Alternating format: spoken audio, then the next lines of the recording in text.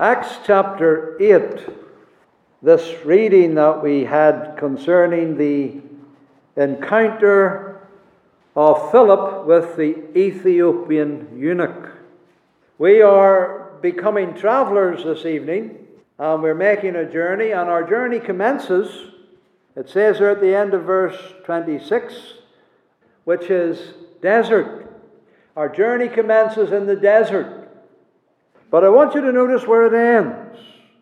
Verse 36, behold, here is water.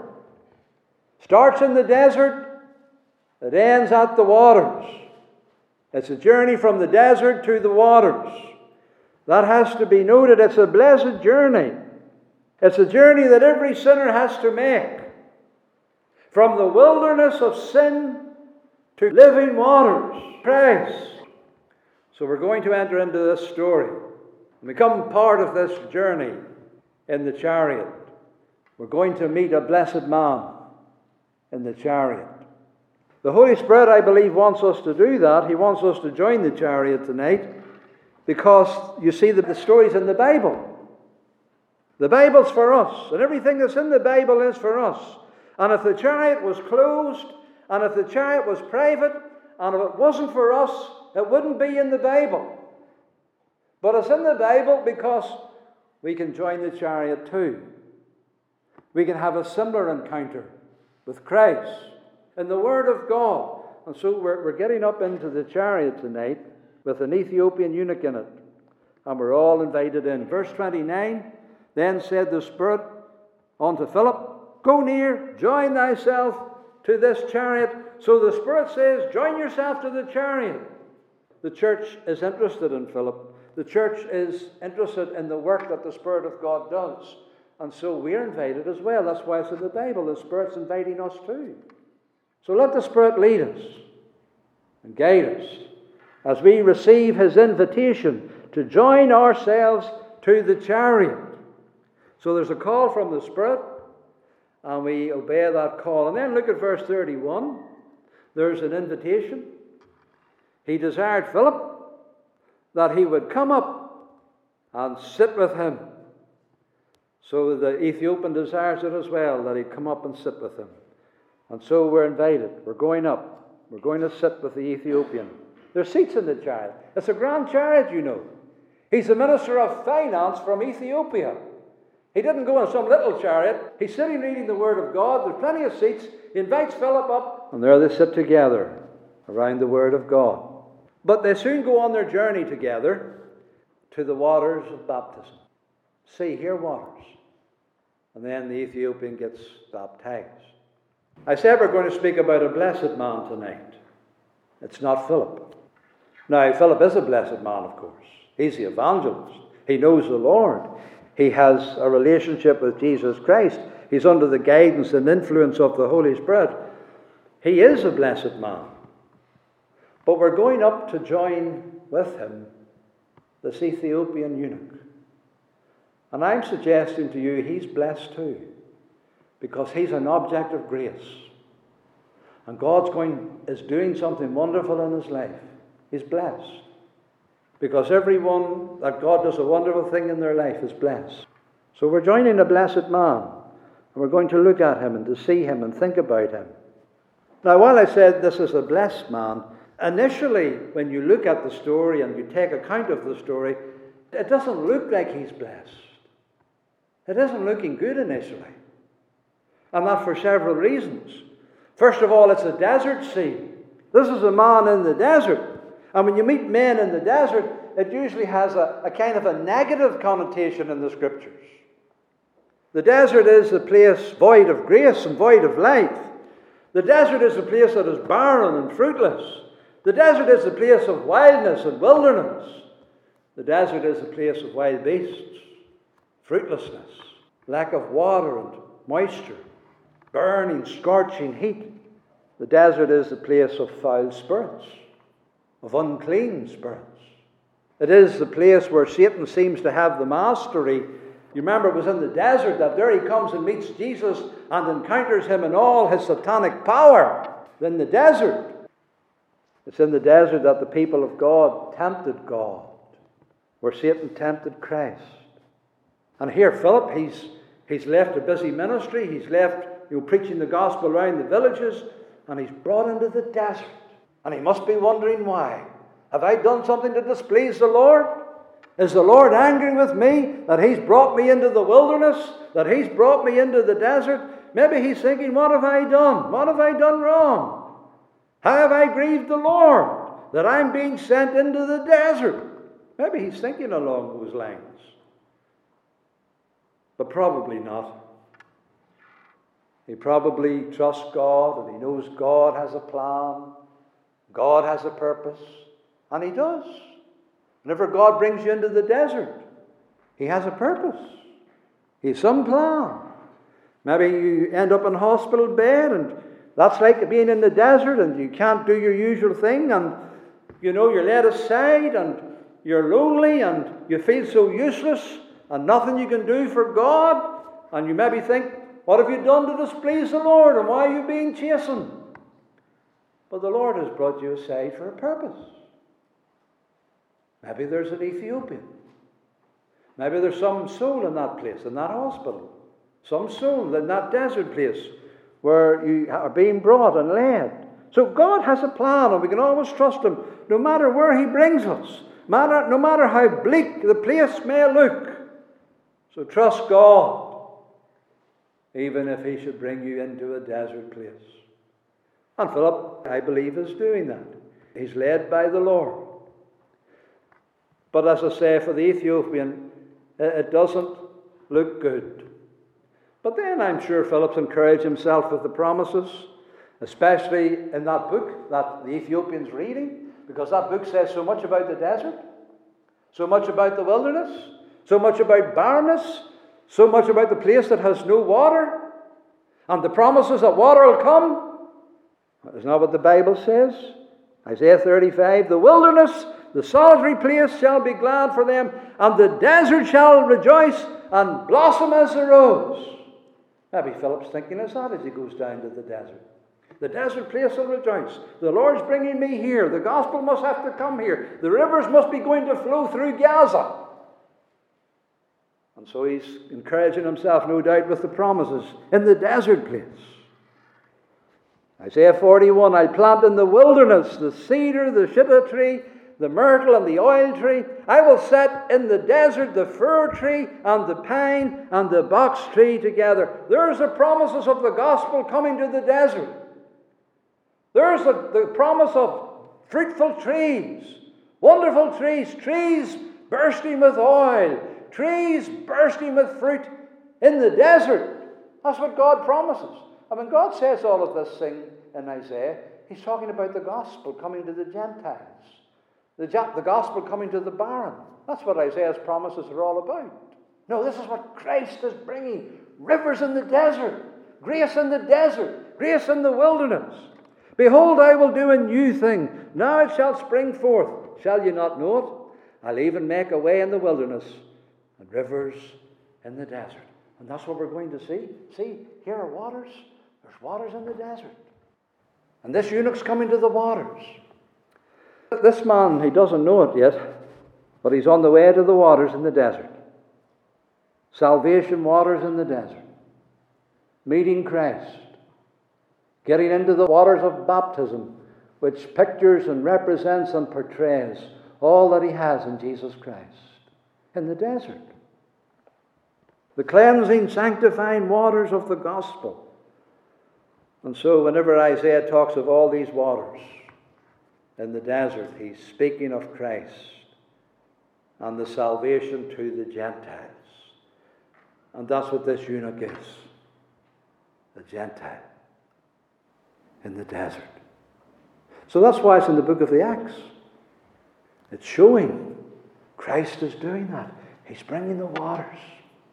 The book of the Acts is about the spread of the gospel throughout all the world. From Jerusalem, the waters going out from Christ's side, the pouring out of the Spirit, and then the gospel going out in all the nations. And this man's bringing the gospel waters down to Africa.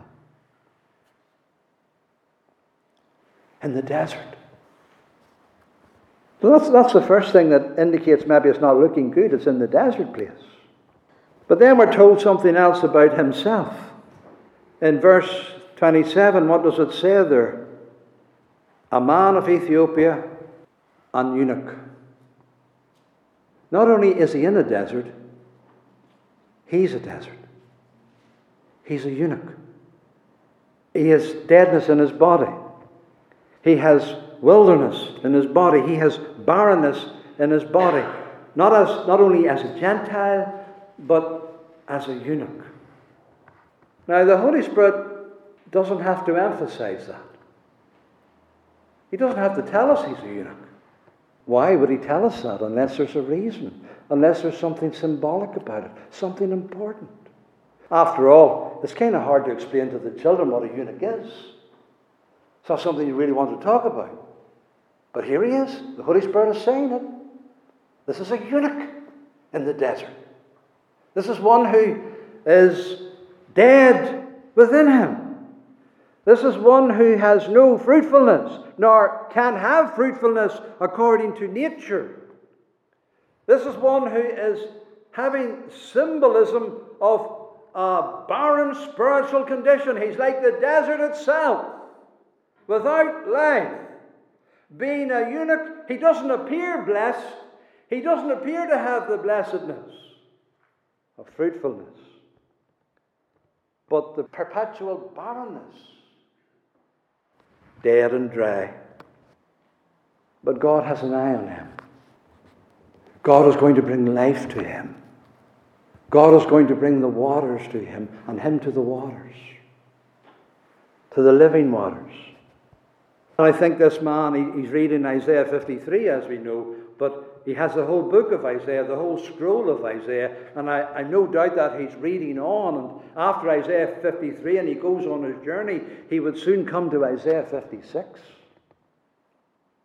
Neither let the son of the stranger that have joined himself to the Lord speak, saying, the Lord hath utterly separated me from his people. Neither let the eunuch say, behold, I am a dry tree. Don't let the eunuch say it, because Jesus Christ brings us the rivers of life. He brings us the blessings of salvation. He brings us life eternal. So not even the eunuch can say, I'm a dry tree.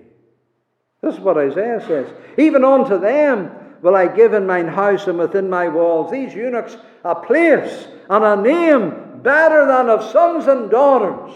And I'll give them an everlasting name that shall not be cut off. So it doesn't look good, but then the promises of the gospel says, I'll make him a fruitful tree. I'll take away his barrenness and dryness. I'll give him a place in my house. I'll give him a place amongst my people. I'll make him blessed, and I'll give him a name. And that eunuch must have been so encouraged as he went on reading in Isaiah 56. He's blessed. And the grace of God blesses him. And then think about this also. The Ethiopian has his back to Jerusalem because he's coming away from Jerusalem. He's coming away from the temple. And he's making his way back again to Ethiopia, back to Africa, back to the darkness of Africa. And I can hear the Jews thinking in themselves, if he didn't get salvation in Jerusalem, he'll not get it in the desert. If he didn't get salvation in the house of God, if he's in darkness and lifelessness and barrenness while he's at the temple, it's not going to change when he goes away from the temple and has the temple behind his back and he's making his way back down into Africa. It doesn't look good for him with the temple and Jerusalem behind his back. He doesn't look blessed. He's going away as confused as ever. He's going away as much in the dark as ever. He's going away as much dry and barren as ever from the temple. So it's not looking good. He's going away from the purification rituals that are there. He's going away from the ceremony of cleansing that is there, and the refreshing ritual life that is there. He's going away from all of that, none the better. And he doesn't go back, but he goes on. But the thing is, the waters reach him. The grace reaches him. the salvation reaches him. You see, we don't have to go to Jerusalem anymore for salvation and to meet the Lord and to know God. That's what the Jew says. You need the temple. You have to go back to the temple. You're nothing about out the temple. We have to have the temple built again. No, that's not what the Bible teaches. The Bible teaches that the grace of God and the salvation waters goes out from Jerusalem, who was Christ crucified there, and when the Spirit of God came down, and the waters go out, and they go out to sinners, and they reach sinners in all different parts of the world. Nobody has to go to Jerusalem. The waters of salvation come from Jerusalem, from Christ reaching out to sinners. So he doesn't have to go back. Christ is coming to him in the wilderness. So because it's back to Jerusalem doesn't mean that he's not blessed. He is blessed. And the grace of God is pursuing him. And the Jews, they'll say, well, he'll have to go back because, you see, that's where the presence of God is, and that's where the water comes from the presence of God, according to Ezekiel's prophecy. Remember Ezekiel 47? The waters come out from the threshold, they go by the altar, they go out through the door, and they make the waters to make their way down into the desert and into the wilderness. So you have to go back to Jerusalem. No, you don't. Those waters make their way out into the desert places, bringing Christ to sinners. You see, Christ is a temple. He's a temple. Remember whenever all the water ceremony was being carried out in the temple, you remember the Lord Jesus said, if any man thirst, let him come unto me and drink. And out of his belly will flow rivers of living waters. Christ is a temple. He's a temple of God. God in flesh, the walking temple. And from him, the waters of life flow out to sinners. So we don't need a temple at Jerusalem. Christ is the fulfillment of all that the temple was meant to be. And so the eunuch finds that Christ comes to him in grace, in the desert. And those waters flowed when Christ was crucified. That's why John is always careful to tell us there wasn't only the blood came out, there was the water too. Water is a very important commodity in the Gospel of John. Note it every time you read it. It has symbolic significance. Another thing that doesn't seem to indicate blessedness is that he's in the dark. He has a Bible, it is true, the prophecy of Isaiah, he's reading it too, but Philip asked him a question, verse 30, understandest thou what thou readest? And he said, how can I? He doesn't understand. And he's reading Isaiah 53, as we saw, and who is the prophet speaking about? Is he speaking about himself? Is he talking about some other man? He doesn't understand. He's in darkness. So he doesn't appear blessed on the surface. Not having understanding of the Bible. You know, it's good to give the Bible to people, but we have to also remember too that they won't really get much from it because they don't understand it. They're in darkness. They're blinded. They're dead in sin. How can they understand it? You can only understand the Bible with spiritual understanding. Or a spiritual man preach it and proclaim it and open it up, and the Spirit of God working and illuminating the mind of sinners. So yes, while it is good to get people to read the Bible, we do have to pray that the Holy Spirit will illuminate their minds and bring them to the understanding of it. So he's in darkness still.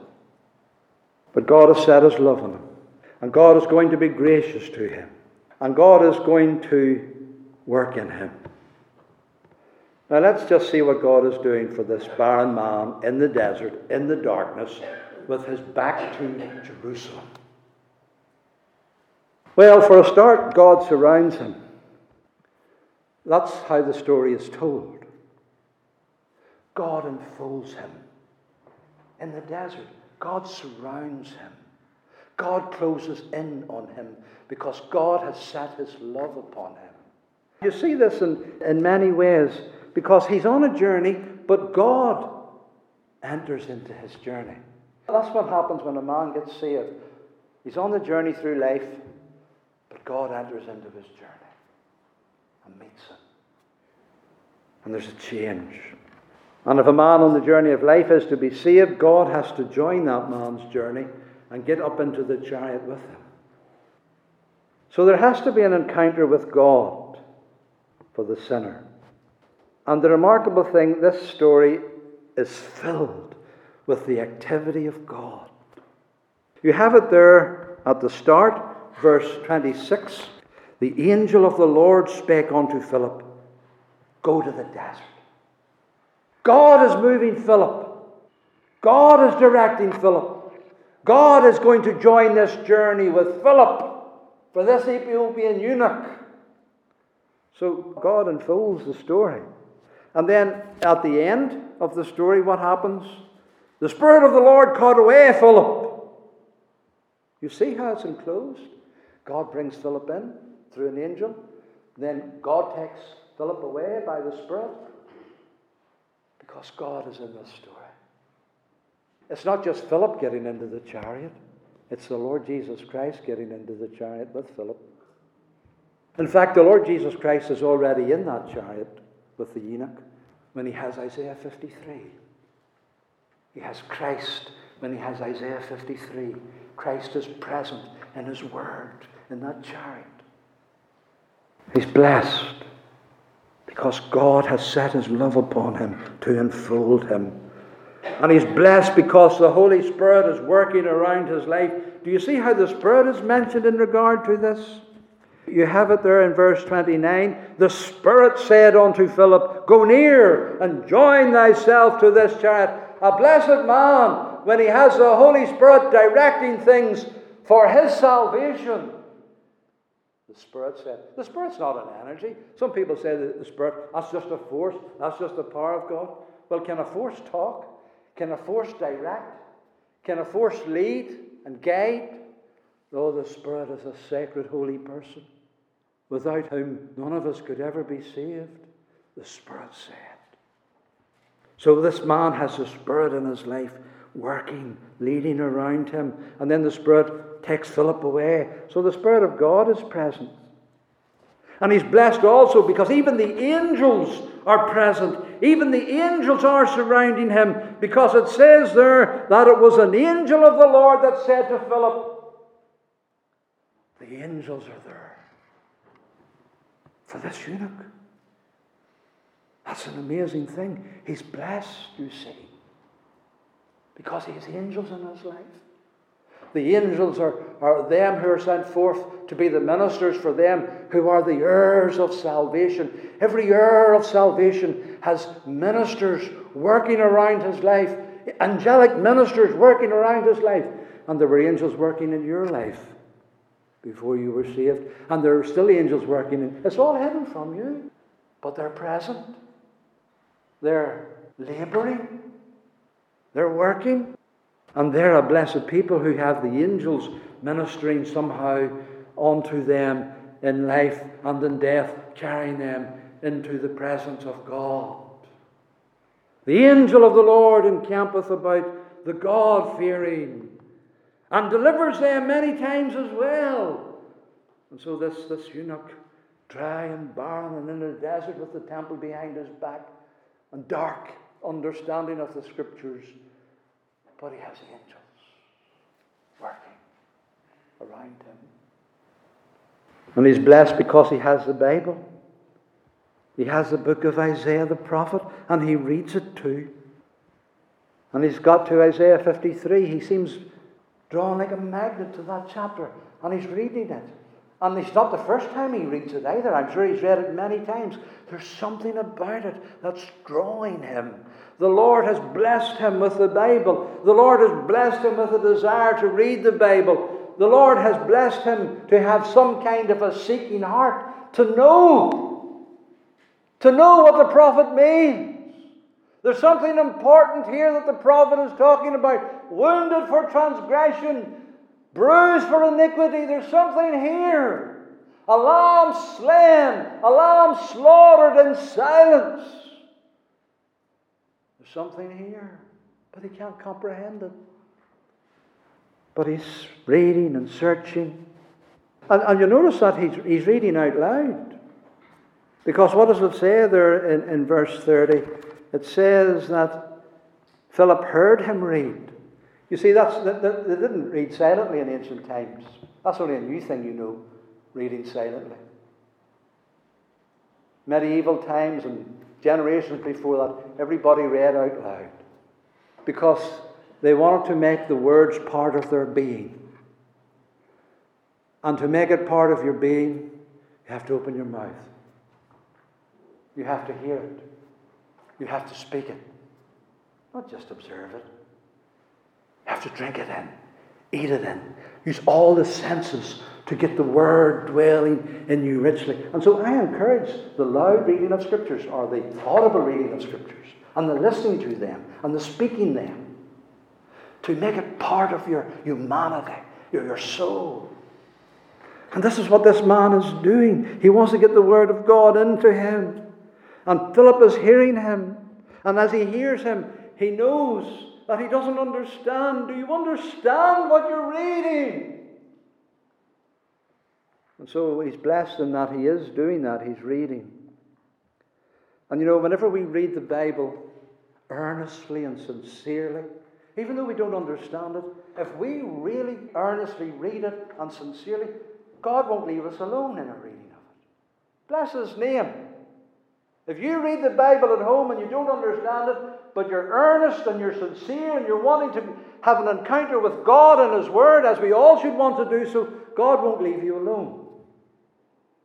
He'll come up and sit with you, some way or other. And He'll give you understanding, and He'll help you. And He'll bring the Word to you with power. So keep on reading. Be like the Ethiopian eunuch. So he's blessed because he's a seeking soul, searching the Scriptures. And he's blessed because he has a God-sent man. Imagine God raising up a man and sending him to him. I think that's wonderful. Philip is so busy. He's seen revival in Samaria. And God says, go down to the desert. There's one man there who needs you. I think that's amazing. He's so blessed. He's his own expositor of the Word in the chariot with him. He hears Christ. He preached unto him Jesus. He's blessed.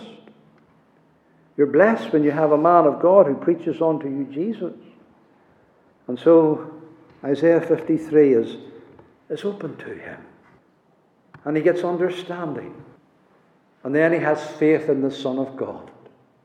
I believe that Jesus Christ, remember when these two names come together, there's something important. There's some great confession being made. Something fundamental. Something central to salvation. I believe that Jesus Christ is the Son of God.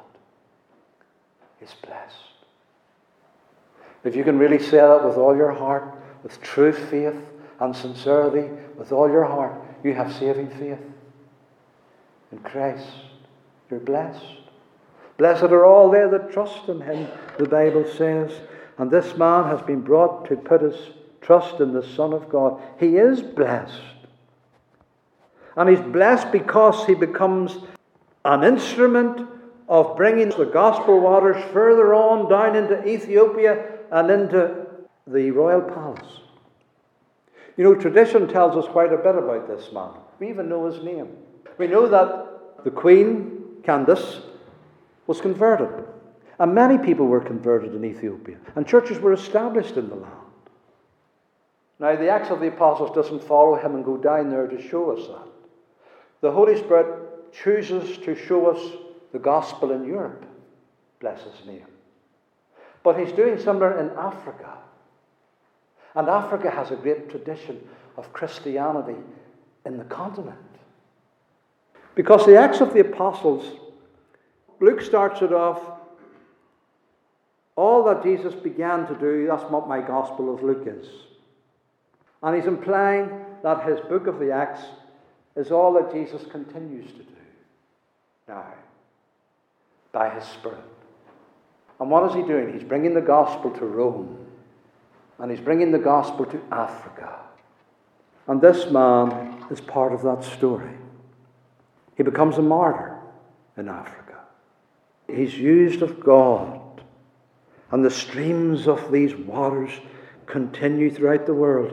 And they've reached us tonight. We have the waters of salvation in Jesus Christ. We have cleansing. We have forgiveness of sins. We have the Son of God preached unto us. We have the same Isaiah chapter 53. We have the same message. The same proclamation of this glorious person, Jesus Christ. And we can have the same faith in the Son of God. And the same salvation. So this is our brother, this eunuch. As Philip is as well. So child of God, this is your story too, isn't it? Because you were in the desert and you were in darkness and your back was to heaven. But Christ brought the gospel waters to you and you believe. Aren't you rejoicing that you have this salvation in Jesus Christ? You're blessed with faithful Abraham and you're blessed with this eunuch. And brethren and sisters, Christ is still saving. So don't despair. Pray for souls, for his gospel waters to continue flowing into the desert places. Isn't this a desert place? It is. But we don't have to despair. We can't save the people. But Christ can. He does. Even Ethiopian eunuchs. Even people who've mutilated their bodies. Even people who've taken away the organs of life. Even they can be saved. Even they can be brought to faith in Jesus Christ. Yes, they can. This is what Christ does. He saveth sinners. Have you made this journey? Have you left the wilderness of sin?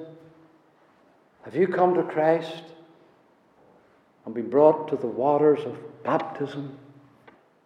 Bless his name. If you haven't, you need to come to Christ. You need to believe in Jesus Christ, the Son of God. So may you do so even this night. That's the thing about this Ethiopian eunuch. He didn't debate and spend weeks and months about the matter. Here's water. Here it is. What hinders me to be baptized? Straight away, without delay. He came straight away, without delay. May you do so too, sinner.